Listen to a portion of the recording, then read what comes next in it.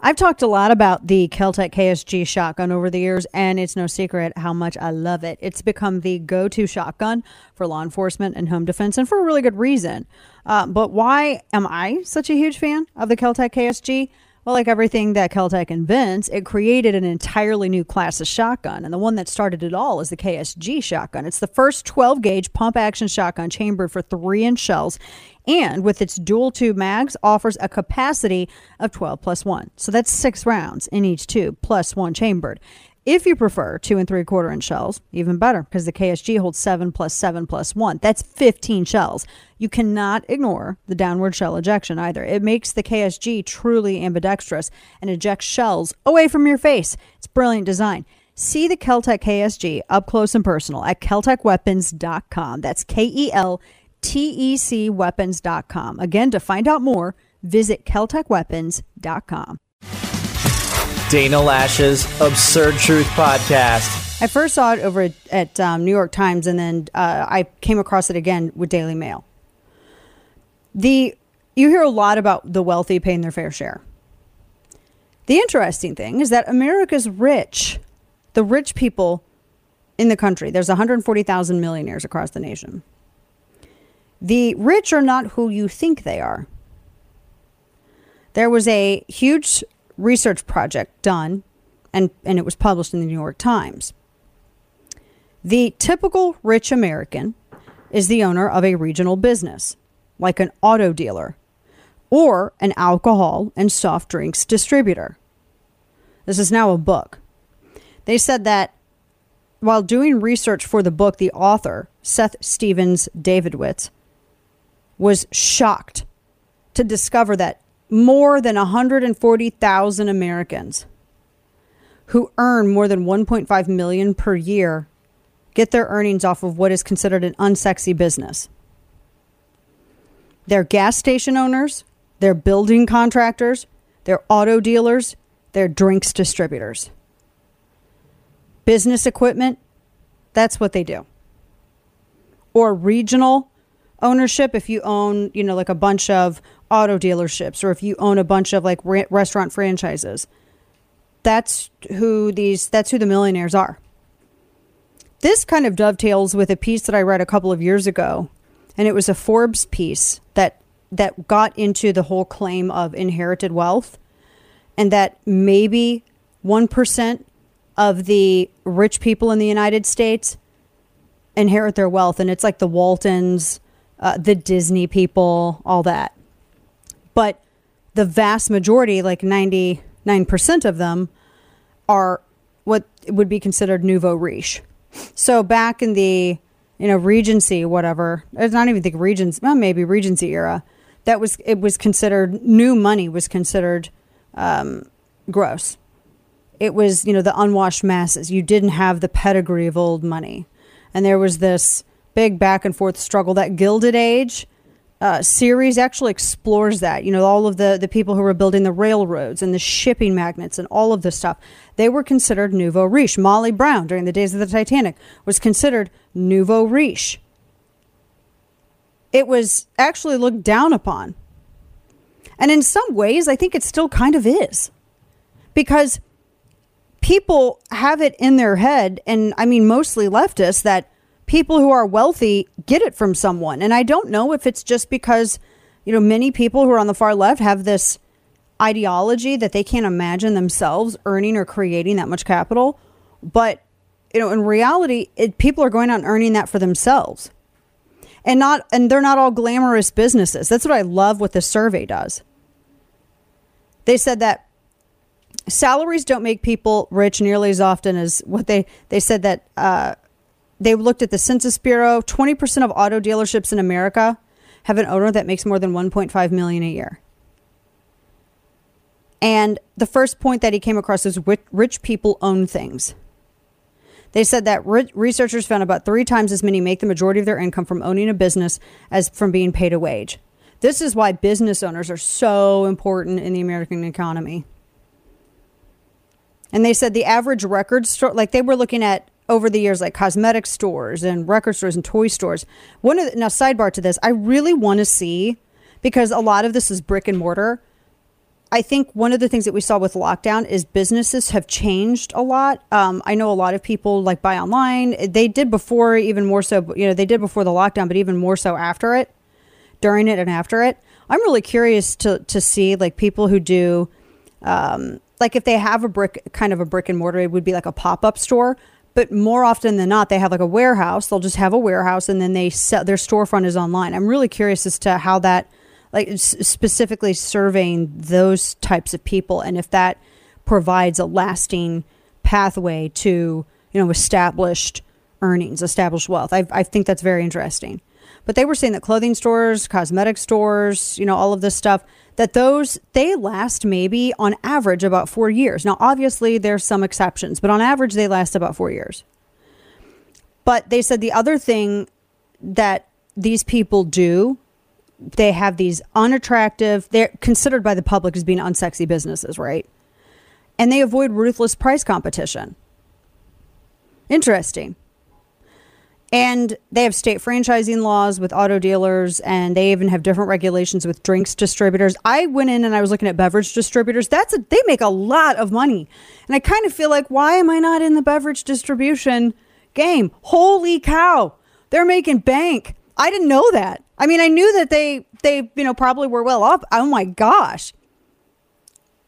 Now, what's fascinating about this is that the beverage distributors, they are protected by a system that was established after Prohibition. So you have beverage companies that can't distribute the products themselves. So that's why you have the distribution, which is weird to me. I totally didn't even know this. So I went down this like rabbit hole last night. I was reading all about this. It's fascinating. Very interesting stuff. But see, those are the people that make the money. They're not it's not, I think all the stuff that you see like on E! And the stuff that you see on the red carpets and that's just Hollywood. That's not real life. The people who actually make the bank and it's lasting and it doesn't matter what's in the box office, it's these people. Fascinating stuff. Very interesting. All right, so you've been here before. Spring comes, and so do the big gardening ideas, and you buy plants and you plant them, and before you know it, your dream yard is a graveyard. Luckily, FastGrowingTrees.com is here to give your yard a new life. FastGrowingTrees.com is the world's largest online nursery with expertise, care, and selection that you're not going to find anywhere else. The thing I love about FastGrowingTrees.com is their experts curate thousands of plant varieties that will thrive in your specific climate, your location, and based on your needs. Based on your zip code, they can tell you what to buy and what not to buy. It's peace of mind for everybody that they take the guesswork out of it. Plus, there's no waiting in line and no messy cars from hauling plants all over town because you order online or over the phone. With plants shipped to your door in 1 to 2 days. Plus, their growing and care advice is available 24/7. And with their 30-day Alive and Thrive guarantee, you can trust everything will be healthy for years to come. Visit fastgrowingtrees.com/Dana to get 15% off your entire order. Get 15% off at fastgrowingtrees.com/Dana. Start your spring with fastgrowingtrees.com/Dana. And now, all of the news you would probably miss. It's time for Dana's Quick Five, brought to you by Caltech. All right, so first up, this is just not good for Russia. They've lost a third of their ground forces that were committed to Ukraine. According to the UK, the Russian military has lost a significant portion of its ground forces since invading nearly 3 months ago. The latest offensive has stalled. This is according to the UK's defense ministry. The consistently high levels of attrition are what they're dealing with, and they said that Russians have lost about 25% of their capabilities. Ooh, boy. Does Putin know? Has anyone told Putin? Just wondering. Let's see. Also, the fighting. This is going to be some serious fighting amongst Democrats in New York because that congressional map has sowed absolute chaos. From the Washington Examiner, the recently released draft of the redrawn New York congressional map has just kicked off a war within New York's Democrats. It puts multiple members against each other in potential primaries. Top lawmakers in the state blasted the proposal. In fact, what is it? Hakeem Jeffries said that it was total classic Jim Crow. Everything's Jim Crow. They said that the redistricting viciously targets historic black representation in New York, places 4 black members of Congress in the same district. And his phrase was, quote, "The tactic would make Jim Crow blush." Just Jim Crow blush. That seems like a real mess of whatever, but This is what Democrats did. These are what Democrats do to each other. So if they're upset about it, or if they think that this has something to do with any kind of Jim Crow, then the only people that they have to blame are themselves for this. Really, ultimately, that's really it. The U.S. Soccer Federation has agreed to a milestone deal to pay men's and women's teams equal, even though men's get more ratings, so much more ratings, and matching the World Cup prize money, the first in the sport to do so. They can do whatever they want, but there was a lot of weeping and gnashing of the teeth about this by some of the women's players, except they did not get the ratings that the men did. They didn't move units of merchandise that the men moved. And that's what it's all about. It's all built on ratings. And not to say that they didn't have an audience, but it wasn't comparable to that of men. And men also win more. So if this is what they want to do, the Soccer Federation wants to do, they can do it. But I just think that everything it was predicated upon was bunk. And last but not least, U.S. trade deficit with communist China is climbing. Yeah, it's not free trade. We're subsidizing commies. Stick with us. We got more in store. Back after this. So a few other things. I have to tell you, I have this as a headline later on. It's in my Quick 5 headlines. And I want to get to it really bad. I also want to get to this University of Illinois. Let me do this one first. University of Illinois, Chicago. They want to ban the word obesity because they say that focusing on size is somehow rooted in racism. I know. They said that they published a health brief written by a woman named Amanda Montgomery, and it addresses the weird stigma and fat phobia in public health. I don't think it's fat phobia. They say that focus on body size is racist.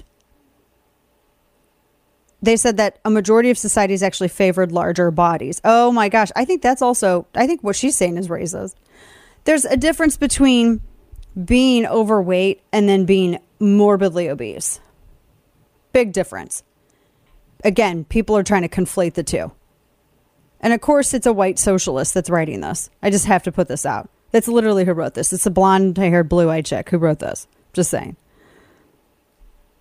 So you don't want minorities to be healthy? Is that what you're saying, Amanda? That's what it sounds like I'm reading right here. Good heavens. Now, one other quick thing. Like I said, I had this in my headlines. I'm fascinated by this. It's a weird headline. I saw it from San Francisco Gate. It says Hawaii's waging a war on aggressive chickens, and the chickens are winning. I think this is hysterical. The AP reported that in the past 2 months, the city and county of Honolulu set traps in 5 areas. They caught 67 chickens, costing $7,000. That's $104 a bird. They said, wait, you're laying traps? Why not? I would go out and literally grab one of them. I mean, I'm thinking eggs. I'm thinking hot wings. This is what I'm thinking of. I'm thinking of like chicken tacos. I'm thinking of this stuff. Now it's $104 a bird to catch these chickens. And they say that it's expensive because people are vandalizing and stealing these traps. And they're trying to figure out a cost-effective solution. I cannot believe that they have to figure out a solution to this. It's food that is walking around clucking. Get it.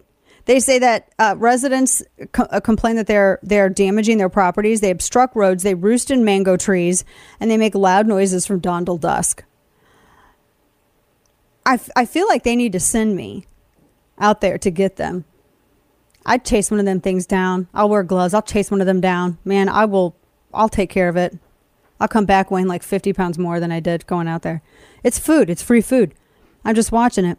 They said it needs to be corrected. This reminds me of the story, which is a very real story about the Great Emu War in Australia and how Australia literally had a battle against emus. It started as this nuisance wildlife management project, and they had to get the military involved. And the emus are they're kind of like ostriches in some way. They're these big, goofy looking flightless birds, and they're indigenous to Australia. So soldiers actually had to go out and like try to kill these birds because they were destroying crops. They were doing all kinds of stuff. This was after, this was like actually right around the Great Depression. And there were like 20,000 emus. This was out in Western Australia. They were killing the crops. They were ruining fences. It was bad. So they had to get the military involved. And that's why wasn't really a war, but they called it that. They had to get the military involved. And they did not win that battle. It did not go well for them.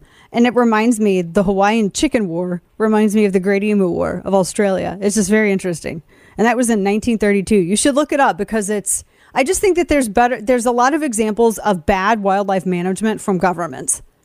I'm just saying, let the hot wing fans handle the chicken problem in Hawaii. That's all I'm saying. It's his life mission to make bad decisions. It's time for Florida Man. Oh, my goodness. All right. So I have a couple of things here to get into. Where to even start? So there was, this is in Tampa. This is Tampa Free Press.